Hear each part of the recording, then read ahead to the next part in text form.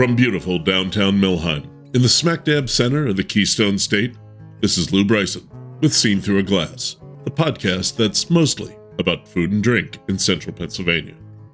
Welcome to episode 32, The Meat Lab at Penn State. One thing you learn when you move to central Pennsylvania, something you damn sure know if you grew up here, is that the Pennsylvania State University, universally known as Penn State, looms large in almost every aspect of life hereabouts. The road system, driven by Penn State. Businesses for miles around, dependent on Penn State.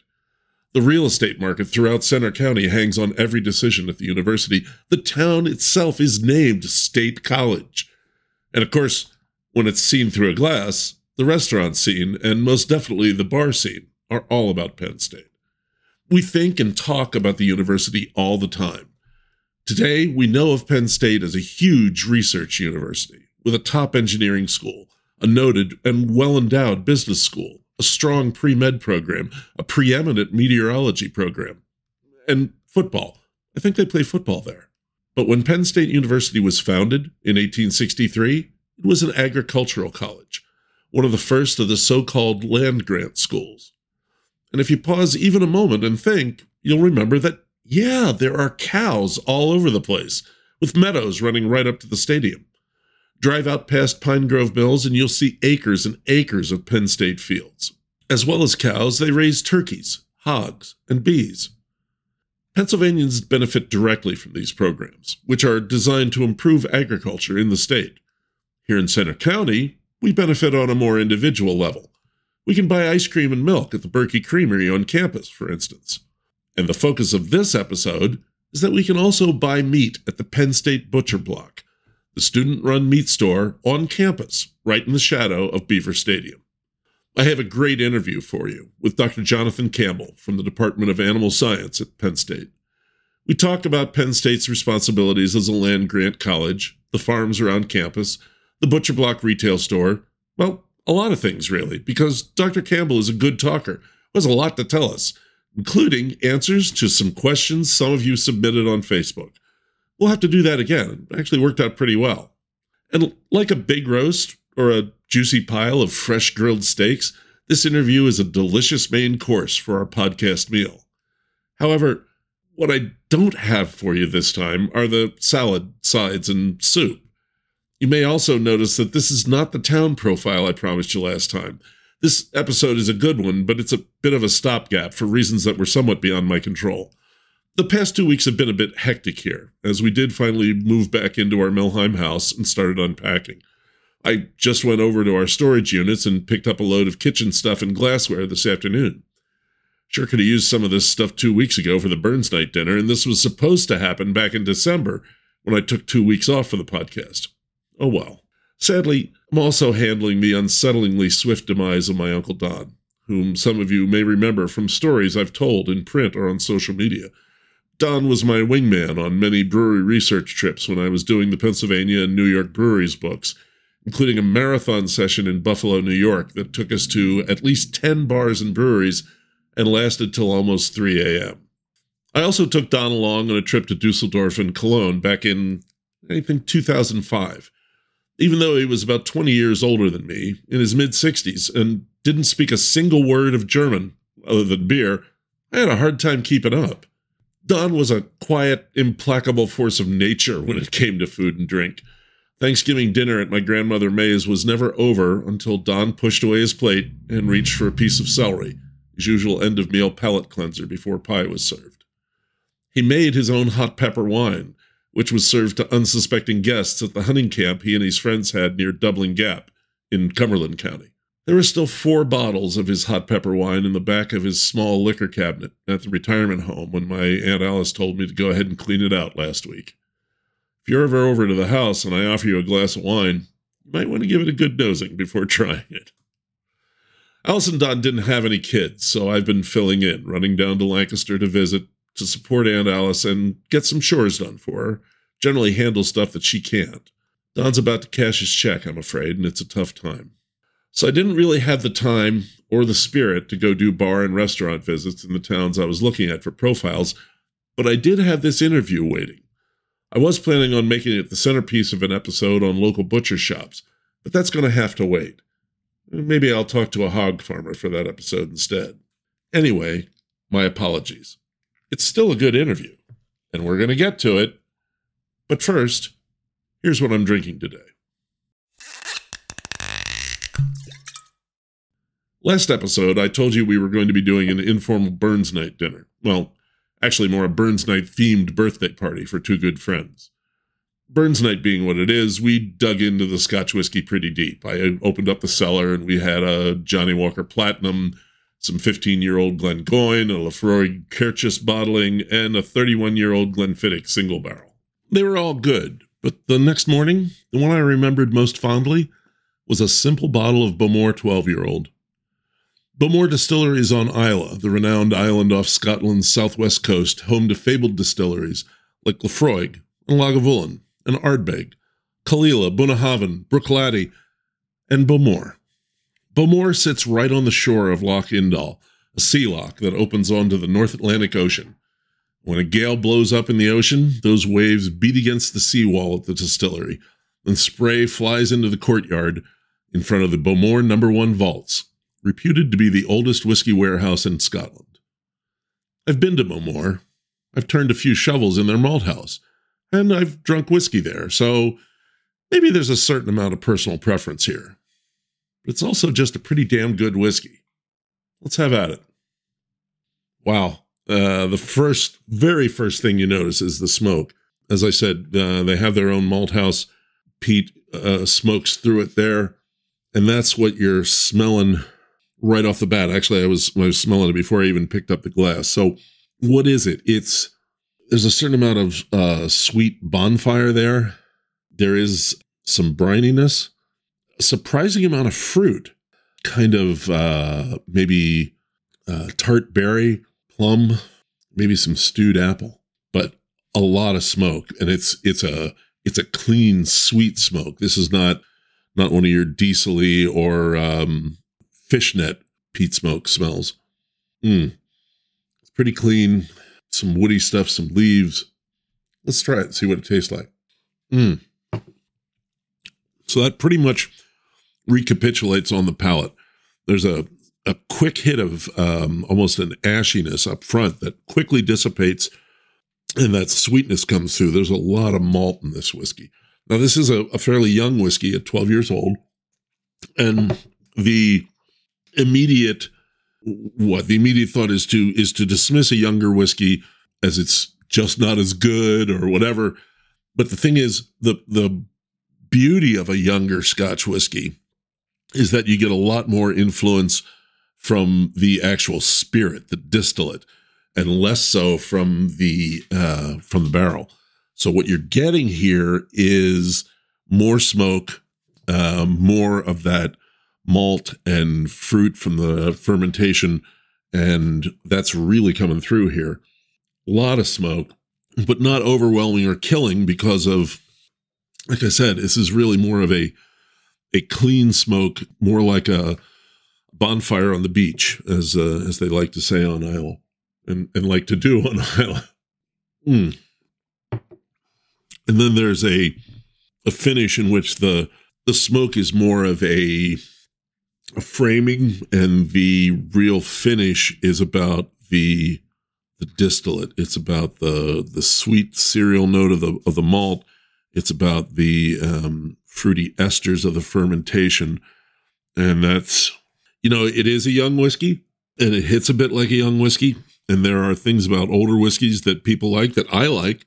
But this is this is kind of like my old granddad of Scotch. You can just grab a bottle of this, sit down with some friends, and you're going to enjoy the whiskey, and it's not going to overtake everything.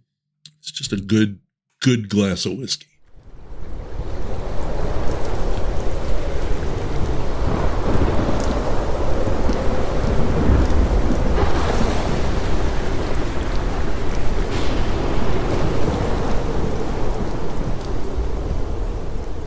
Might have to have another one of those after the show's over.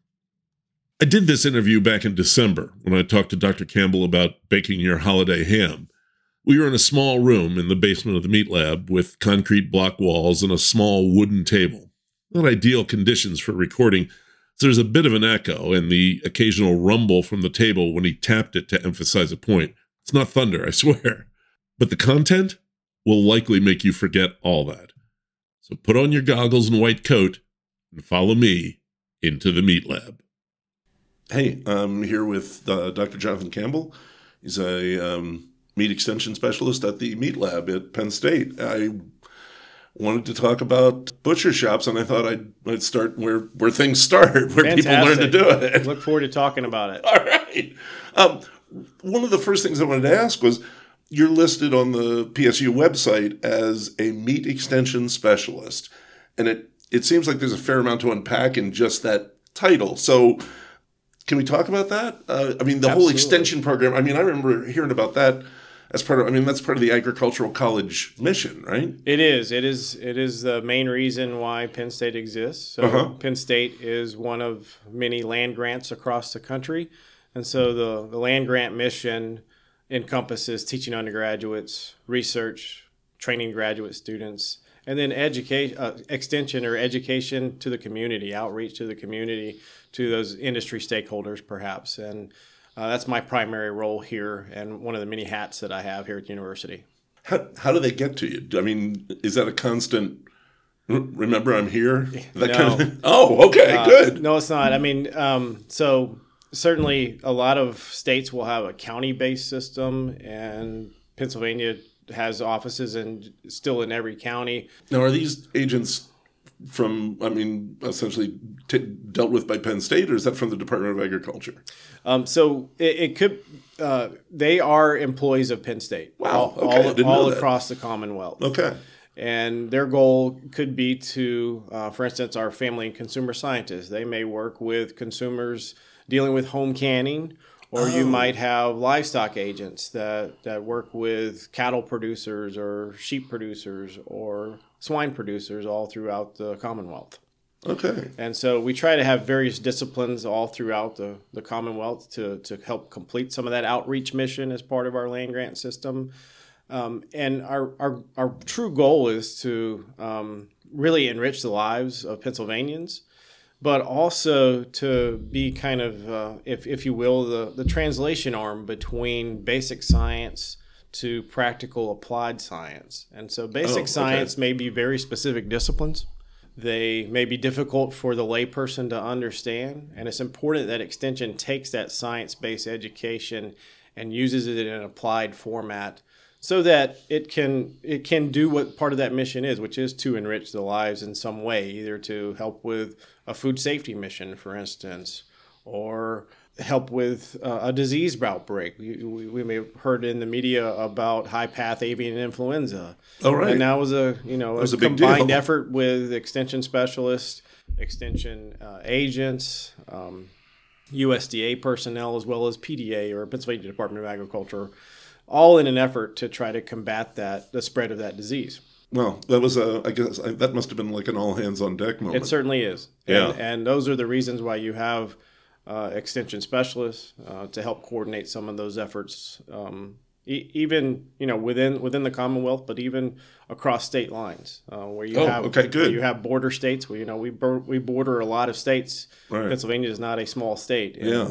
And so when you have disease outbreaks, it may take multiple states involved in borderline cases where you have, say, a farm that's on the border of another state. When you were saying that, I was thinking, wow, and we really border on a lot of ag states, but they're almost all ag states, aren't they? They are. They really are. Even New Jersey and New York, which traditionally maybe not be thought of, but there's a lot of agriculture in those states. I used to live next to the part of New Jersey where they grew a lot of stuff. They sure do. Yeah. You can't pump your own gas, but better pick your own blueberries. I did have some questions that listeners submitted, and they wanted to know about essentially who are the students at the meat lab? What are they? Is that like a whole 4-year course or? It is, and so I wouldn't say it's a course per se as much as they actually have a job. Okay. They are paid employees of our meat science laboratory. Okay. We could not operate without them. They are. It adds value to their time here as a student, but it certainly adds value to our facility. Our students, our farms are fairly unique in the Department of Animal Science. So the meat lab is considered an auxiliary unit in the department, similar to our beef sheep center or our swine center, our poultry center, horse farm, dairy farm, and our white-tailed deer research facility. All of those farms, quote unquote, if you will, they all have a unique quality. Number one, we are very blessed here to have all of our units still very close or on campus. I was going to ask, are the farms all right here? They all are right here. We do certainly have other farms throughout the state and throughout the region. Okay. As most land grants do, you have other property that the university may own where research is done. For instance, Biglerville, where a lot of fruit research is done. Oh, okay. Those are still considered farms, if you will. They may not be animal agriculture farms, but agriculture nonetheless. There's property out towards Rock Springs where a lot of horticulture and plant research, crop research is done. So there are farms off campus, but we're very blessed here to have all of our animal farms, not all of, but the majority of our animal farms very close to campus and technically on campus. Yeah, I mean, so many people have mentioned the cows, right? I mean, you can always get a picture of the stadium with cows right there. Yeah, that's very important. And certainly a lot of the Angus herd that is near the hospital and near our beef sheep center, where a lot of people think of as tailgate parking. Those are actually pastures that you're parking in, so we do a lot more than just tailgate at this university. We're certainly very expert in the tailgating. Indeed. Scene. And I imagine there's a certain amount of intersection there with the meat lab and tailgating. Hopefully not. But yeah, there is tailgating right beside our facility. Wow. And I should mention, the facility is right beside the stadium. How did that happen? It just kind of happened? Well, we were here first. Okay. That's a great reason. And if you really look, think about where the stadium used to be over near Rec Hall. Okay. This building was built where there was a lot of farmland and tree groves and fruit trees and pasture land. And everything built up around it. The baseball stadium was not here, which is adjacent to us. What is now the athletic administration building, formerly the Center County Welcome. The hospital is that? Hospital's fairly new. Yeah. And so all of that was not here in the 50s when this building was built. So it is kind of cool that because of those farms. There's a lot of green around here. There is a lot of green. Yeah, that's pretty great. People wondered if they're working at the butcher block, could they be any year in college? Or they could be. Okay. Yeah. We actually had a fairly unique situation this fall.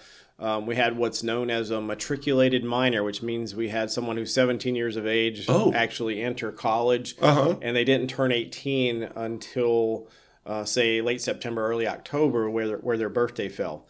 And that was a unique situation for us because there's some limitations on what a minor, a quote minor, can and cannot do working for a facility like this. They can't handle a knife, for instance. They can't lift more than, say, 10 pounds.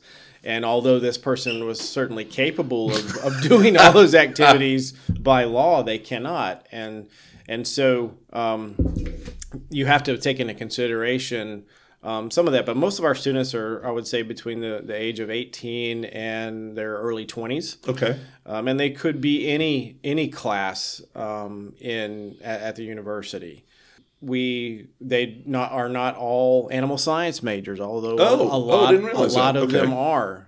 We certainly have other ag disciplines within the College of Agriculture, and we've even had students that come from outside the college that either maybe have a farm background or grew up wanting to learn more about food processing or meat processing. We've had engineers.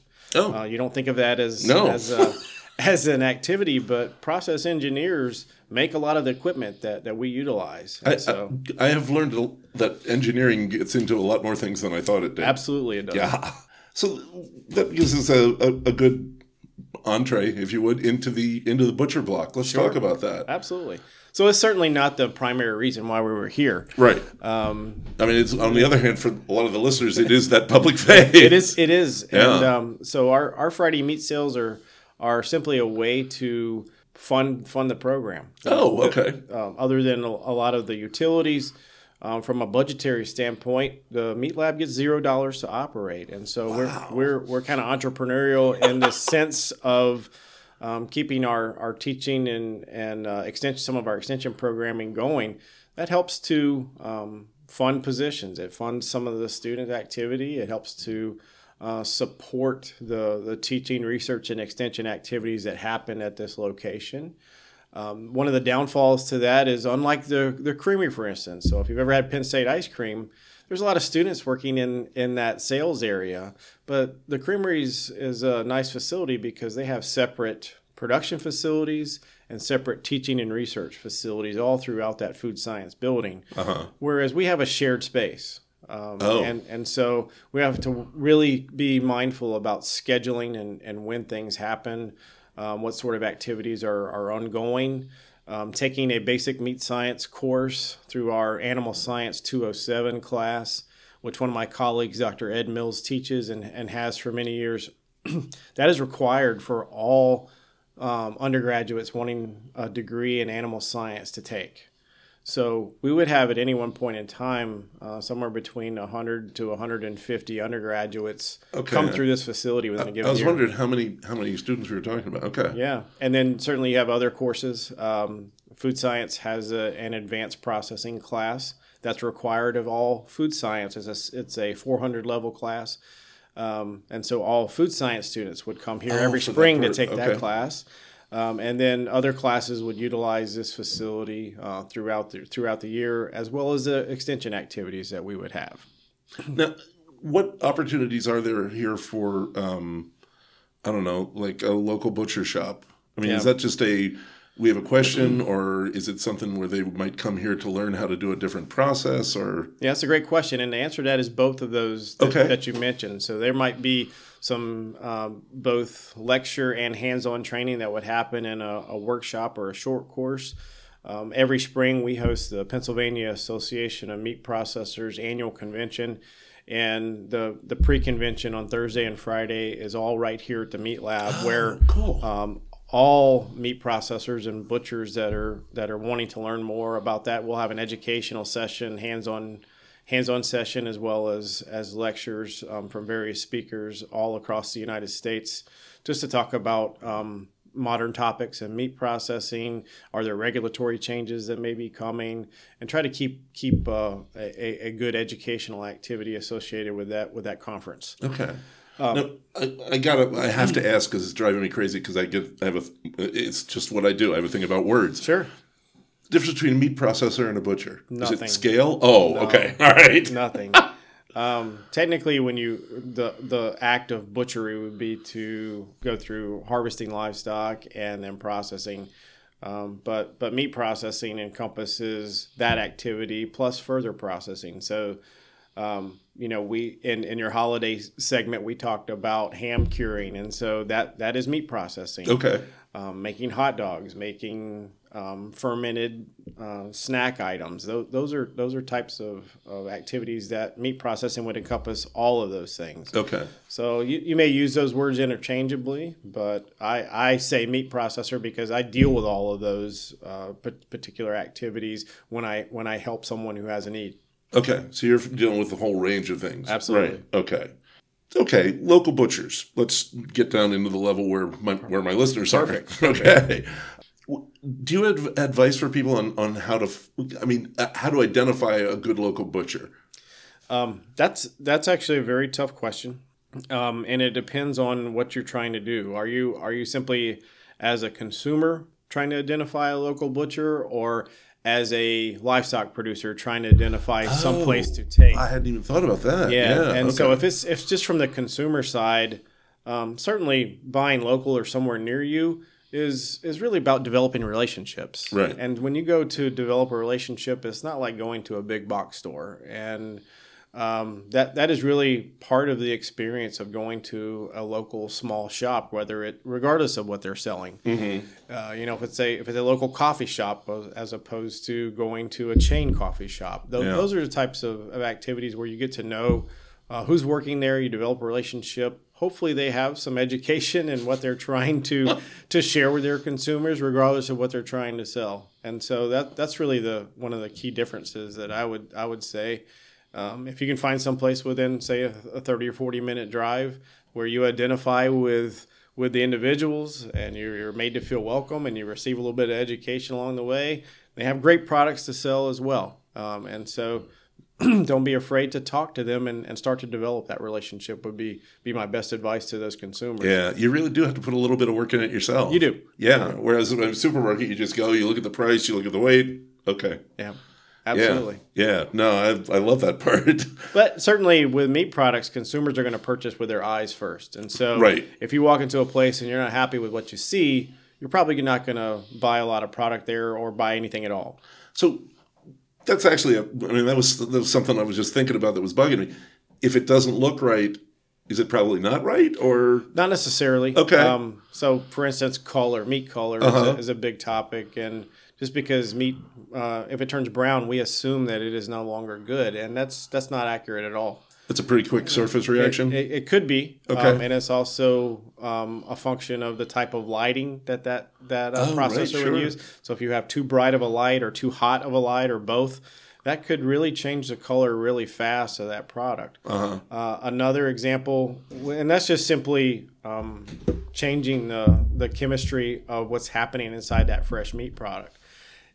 If you stack meat on top of itself and leave it there for, say, 30 minutes or so, when you come back and pull it apart, there may be brown spots where that meat was touching each other that quickly because you're taking away the oxygen at certain places.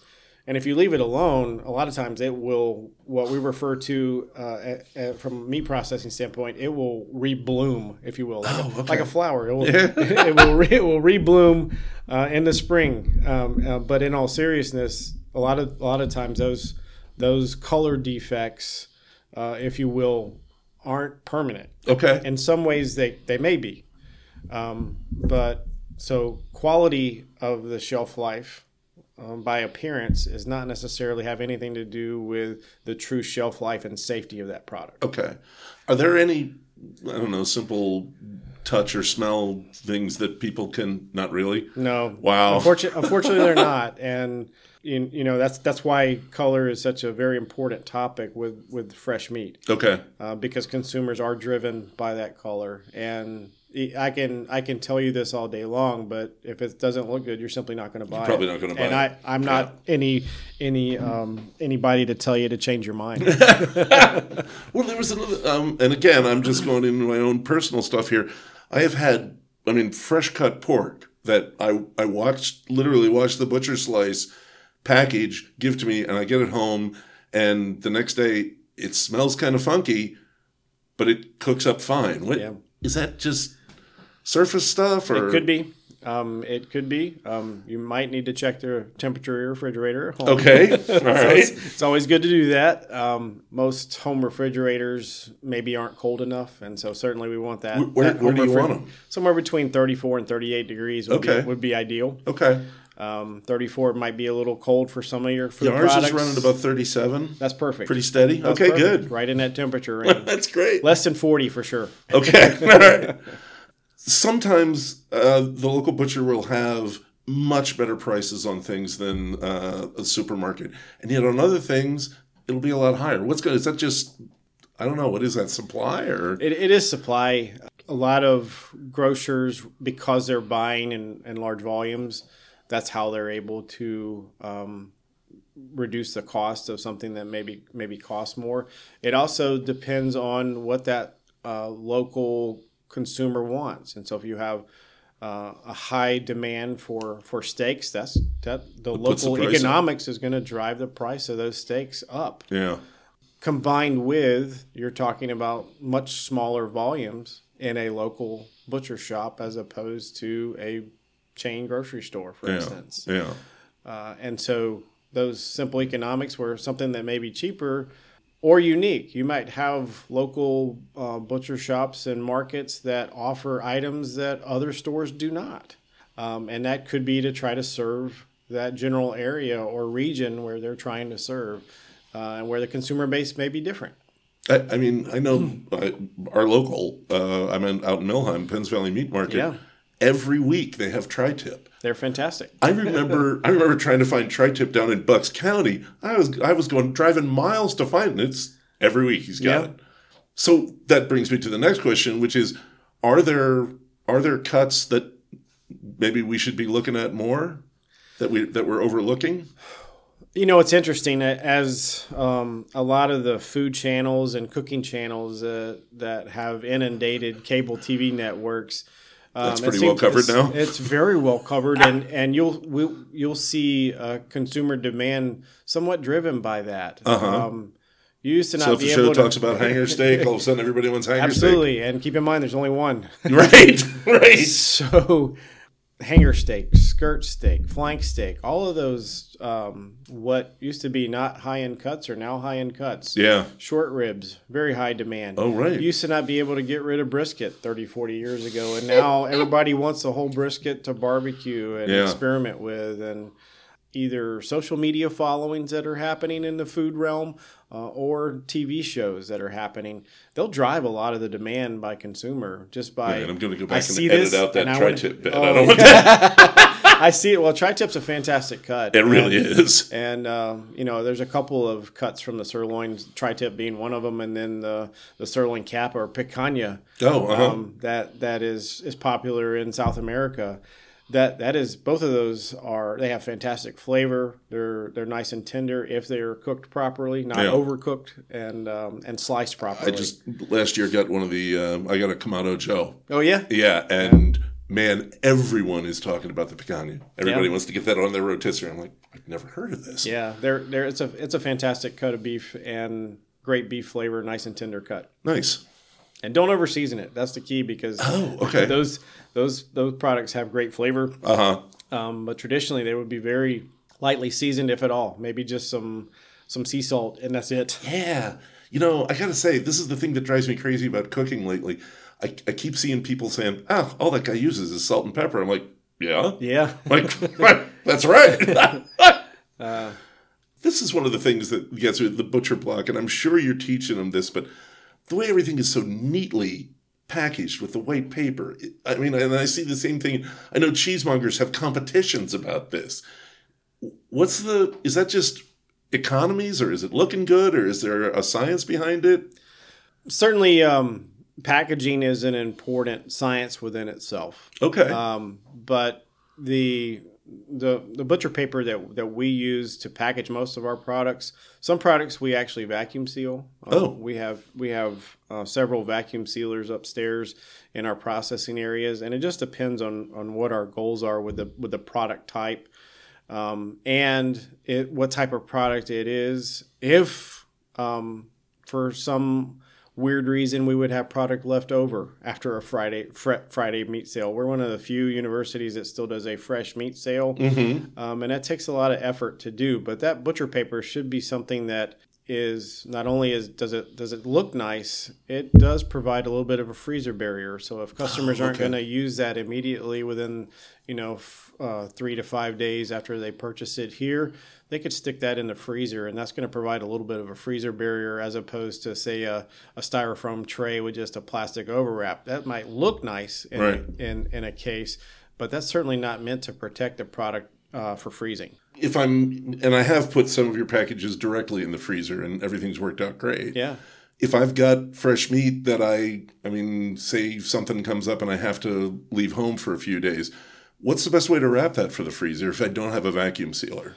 So the best way to wrap that is to get a freezer paper or butcher paper. Typically that would have kind of a shiny side or a waxy side, and that's that barrier, and that's going to be what contacts the meat directly. Okay. To add even more barrier, you could wrap it in plastic film first. Okay. Try to get as much air out of that product. That's really the the air component is really what that's what you're working on. Okay. Facilitates some of the freezer burn that we're worried about. And what is it? Is that dehydration or? Yes, it is. Okay. And you get ice crystals forming, and you get damage to the product, and it's not unsafe to eat. It's just it reduces the quality of the product. Yeah. And so you could have that plastic barrier and then wrap it pretty tightly, and just make sure that it's wrapped. I can't tell listeners how to wrap products, but I'm sure there's a lot of videos. Just get it as online. tight as you can. Yes, exactly. Yeah. Oh my God, there's a video for everything. There's also a lot of videos of how to do it wrong. So. All right. And as far as that goes, is a vacuum sealer a good buy? It is a good buy. Okay. Those food savers are pretty economical. You certainly can't use normal vacuum seal pouches with that type of vacuum sealer, but there are some of the small chamber vacuum packagers are getting more affordable now, and you're seeing a lot of, I would say, more sports-related stores, chain-related stores start to carry some of that smaller pilot processing equipment. Great. And vacuum sealer is just a great way that in a 3 millimeter or 4 millimeter plastic pouch, that product's going to last in the freezer at 0 degrees or sub-zero for 6 to 12 months. Yeah. So that if you're really worried about, with things costing more now, that's a great way to save a little bit of money on products that, I bought it at this price, and so next year when it's even more, I can... I'm ready to go. Yeah, there you go. All right. Put one of those on my Christmas list. One of the listeners, he was talking about the whole cured meats things, and he likes cured meats, but he's like, why does that even work? Yeah. How is this? You're fermenting beef? How is that even safe? How does that work? What's it doing? Yeah, so fermentation and curing are two different activities. Okay. Curing would just simply be a means to preserve the product. It keeps the product to combat food pathogens. One of the main ones we're concerned about when we cure products is botulism. And so Clostridium botulinum is the food pathogen that we're concerned about. They produce botulinum toxin. And now we've pretty much gotten rid of it in our food products, and so we use that toxin to do things like inject it into our face. Right. But in all seriousness, that's typically a different type of botulinum toxin, as opposed to the food neurotoxin that we're concerned about. It goes back to basic food safety. Keep cold items cold, keep hot items hot, and don't let food items sit around on the counter at room temperature for an extended period of time. After something's cooked, use it hot or get it into the refrigerator to chill it down as fast as possible. Okay. So curing items helps to prevent some of that toxin from ever happening, and just helps to preserve that product from not only a color standpoint, but also a food safety standpoint. Okay. And smoking, where does that fit in? Smoking is also an antimicrobial. And how's that working? Smoking is another form of food preservation that we inherited pre-refrigeration. Yeah. So curing smoking was all a way to help preserve meat items. If you think back into the 1800s or longer, we didn't have ice boxes and refrigerators. Right, you had to do something. And so smoking was a great way to not only add color and flavor to that product. Through the process of smoking, it maybe dehydrated the product a little bit. Okay. It helped to preserve that meat product and keep it longer. Okay. And then the fermentation. Yeah. So we were talking about like salami and bologna So salamis or your traditional Lebanon bolognas, those are typically fermented meat products where they may taste a little tangy or a little sweet, and that's because of the good bacteria that we are putting into those products. Okay. That science, if you will, of fermentation, not all bacteria produce an acid. For instance, when you create a beer or a wine or something, those bacteria are producing alcohol and carbon dioxide. And so you see, when you see fermentation from a grain standpoint, you might have alcohol being produced or bubbles being produced from that alcohol. We don't want that to happen in a meat product. Oh, right. And so we need to make sure that we are choosing the specific type of microorganisms that produce lactic acid inside the meat product. And that typically happens at a set temperature. That temperature is determined by the type of what we call starter culture or bacteria that we use. Then we give that bacteria an energy source, generally in the form of sugar. Oh, okay. So it ferments sugar and creates lactic acid. And all this stuff just gets blended into It gets slowly blended in naturally into the product during the first 10 hours to up to 3 days, depending on the type of culture that you're using and the type of the temperature at which you're fermenting. Okay. So, and how do you know when it's done? That's a great question. And I ask because I've had like amateur bolognas that were definitely not done. Yeah. So that starts with a clean surface. Okay. So if you don't have good food safety practices to begin with, you're going to get potentially other things growing in that product that you don't want happen, and that's not a good thing. So it's not sterile by any means, because if it was sterile, we wouldn't get fermentation.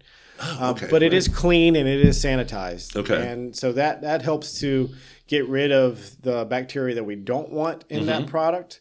Typically, during a salami manufacturing, it's not only fermented, it's also dried. Okay. And so that would be at maybe a little bit cooler temperature, say 50 degrees, 60 degrees Fahrenheit. This is what the hanging is for? That's what the hanging is for. Okay. And that's just allowing moisture to slowly migrate from the center of the product and then be evaporated in the form of water vapor from the surface. Okay. And so you need temperature, humidity control, and then air velocity control. Oh. You don't want too slow of an airspeed because you might get mold formation.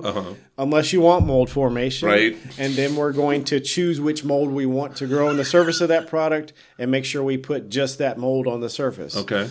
And some products, all your traditional Italian salamis, especially in certain regions of Italy, would have that nice white bloom penicillium mold on the surface of that product. Now, is that a flavor thing or it's not? It's an aesthetic. It's more of it's actually a biopreservative if you want to think of it that way. Okay. So it helps. It's kind of like a T-shirt in the summertime that has a wicking effect. So that mold acts to help slowly wick moisture to the surface. Okay. It controls the speed at which we lose water more efficiently. It certainly has a nice color appearance to it, but it really doesn't add flavor. When we go to package that product, we're going to take all that mold off the surface of the product. But if you don't want mold, you need to make sure that the airflow is at a speed where mold is not attaching to the surface of that product and growing, but it's not so high that you are over drying the surface of the product. In that case, you're going to do what's called case hardening of salami. And it basically rots from the inside out because you have over-dried the surface. Moisture is no longer allowed to migrate to the outside. And so too high of a fan speed is worse than too low, and you get some minor mold formation, in my opinion. So. That's wow. Okay. I'm sorry, it's just much more complicated than I thought. It is, and that's why you should really get some education associated with if you're trying to do this at home, because you certainly don't want to make anybody sick from making products like that. So Same listener, a question that fascinated me: I don't know any way to put it. Different sausage traditions in different regions of Europe, are they based more on processing or spices, or do you have anything on that? Okay, good. Yes. Some of it's just simply based off of what they had. Okay. But prior to a lot of global trade, if you will, where you could get something that's grown in other parts of the world, we shouldn't have any spices here at all because spices don't grow here in the United States. But in all seriousness, a lot of the flavor profiles and traditions behind what products were made had to do with maybe the local economy as well as the spices and seasonings that were available to that particular area, whether it was pork, beef, or lamb also had to do with what livestock were maybe prevalent in particular areas. Climate, soil. Yeah. So, for instance, most of your Northern European or Germanic style sausages, there are a lot of beef in those products because there is more beef in that part of the world than maybe in Eastern Europe or Asia or Southern Europe. Italy, for instance, there's a lot more swine than there are cattle. Yeah, I'm thinking Spain is lamb. Absolutely. And, yeah. And France, you have a lot of lambs. When you get more towards Asia and the Middle East, you have a lot more sheep and goats involved in so you would have products from those types of species. And in other cultures, you can't eat swine. Yeah. So it boils down to where in the world it is, what's available, as well as certain religious sects and religious beliefs associated with what products are made and how those different sausages come about. Yeah. So it's kind of fascinating, really. It really is. I mean, there's a whole geographical and cultural component to Absolutely. everything. Yeah, and that's one thing that drew me to this discipline. I'm constantly learning. Yes. And especially as you travel around the different parts of the country or even different countries, you're constantly learning about new items or ways to, as we would say, Americanize them. and they would probably think that we're bastardizing them, but in all seriousness, it's a great education for me. That's great.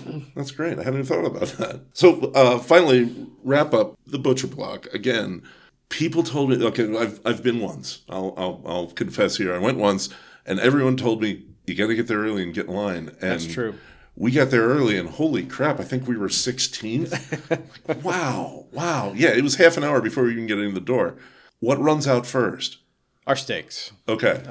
We try to dry age our beef that comes from our beef farms. If it's in the case, it was born here, raised here, processed here on campus. And so that's just the beef or everything? Everything. Everything. And so that's our beef, pork, and lamb that you would see in the case. That's all, again, born here, raised here, processed here, all on campus. Students definitely involved in all aspects of that product, from the live animal side all the way to the meat product. And so that's one thing that's very unique about the product. Some customers come because of that. Mm-hmm. Some come because it's at Penn State. Oh, okay, sure. Some come because they believe it's a better product or tastes better. And everybody has a unique scenario as to why that would happen. So our steaks would certainly go first. We dry age our beef, which is the process of allowing that carcass to hang under refrigeration for 14 to 21 days minimum. So you're losing water? Losing water. Else? Losing water. It's certainly developing flavor and hopefully helping to naturally tenderize that product. Ah, okay. And so that's some of the key differences with a dry aged product versus something that is not. Okay. So it's a very unique flavor, texture, and in some instances, aroma.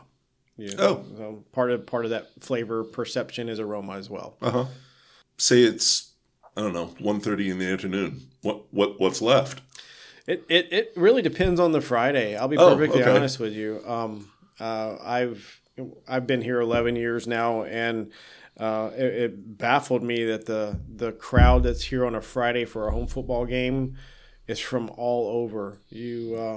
Certainly you have recreational vehicles come in on a Thursday night before a home football game by droves from all over the country.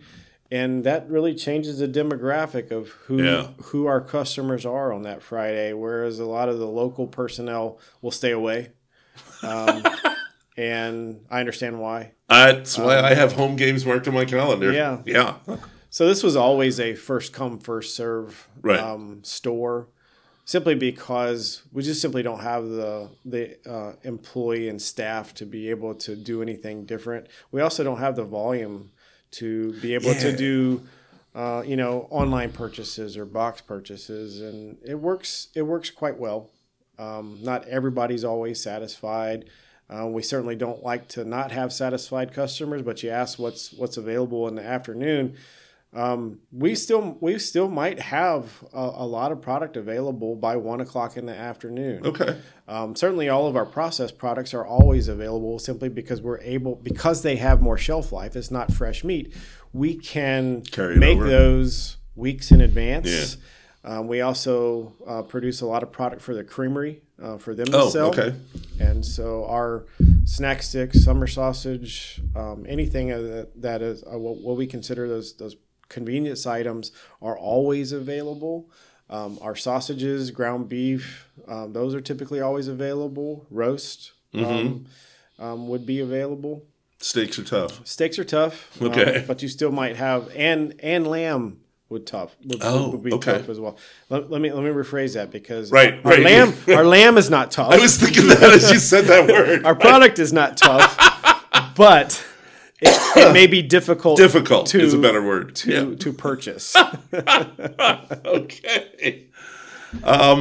Wow, I have so many more questions. We're just going to have to do this again at some time. Thank you. That would be fantastic. Thank you so much. This has been educational, and I'm really looking forward to running this one. Thank you. Thanks a lot. All right, take care. You too.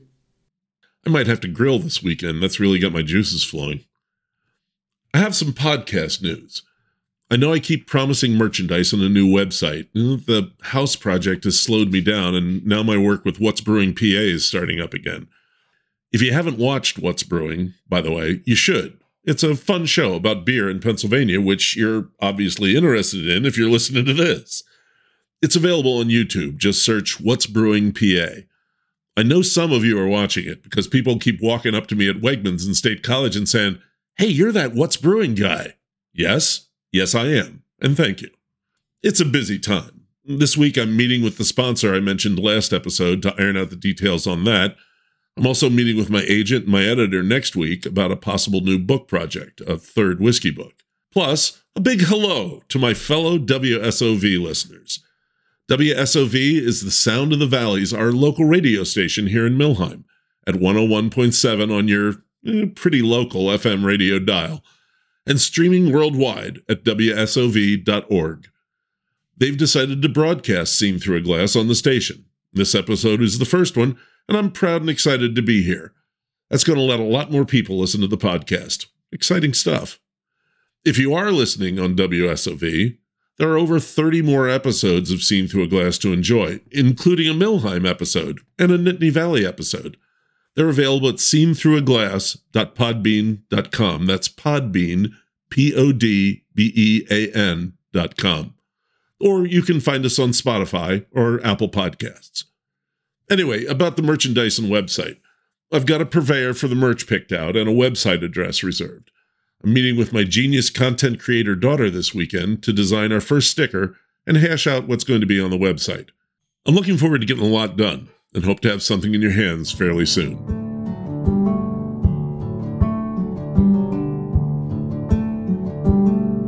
That's the show. Thanks to Dr. Jonathan Campbell for taking almost an hour to talk to me. I really appreciate it. And I hope to see him again some Friday morning soon at the Butcher Block, because I want some more of those excellent sausages, and I might have to get there early and grab some steaks. You'll find pictures for this episode on Instagram at Stag Podcast and on Facebook at Seen Through a Glass. If you'd like to toss a bit in my hat to keep the show going, please do consider the coffee button in my Instagram linktree and Twitter profile. Both are at Lou Bryson and at the Facebook page. And if you've already donated, thank you. In Pennsylvania, it is illegal to catch fish by any body part but the mouth. One assumes the law refers to the fish's mouth. Next episode? Well, I'd like to do that town profile, right? I mean, that's the plan. I guess we'll find out in 2 weeks. Until then, thanks for listening. This is Lou Bryson on Seen Through a Glass from the smack dab center of the Keystone State.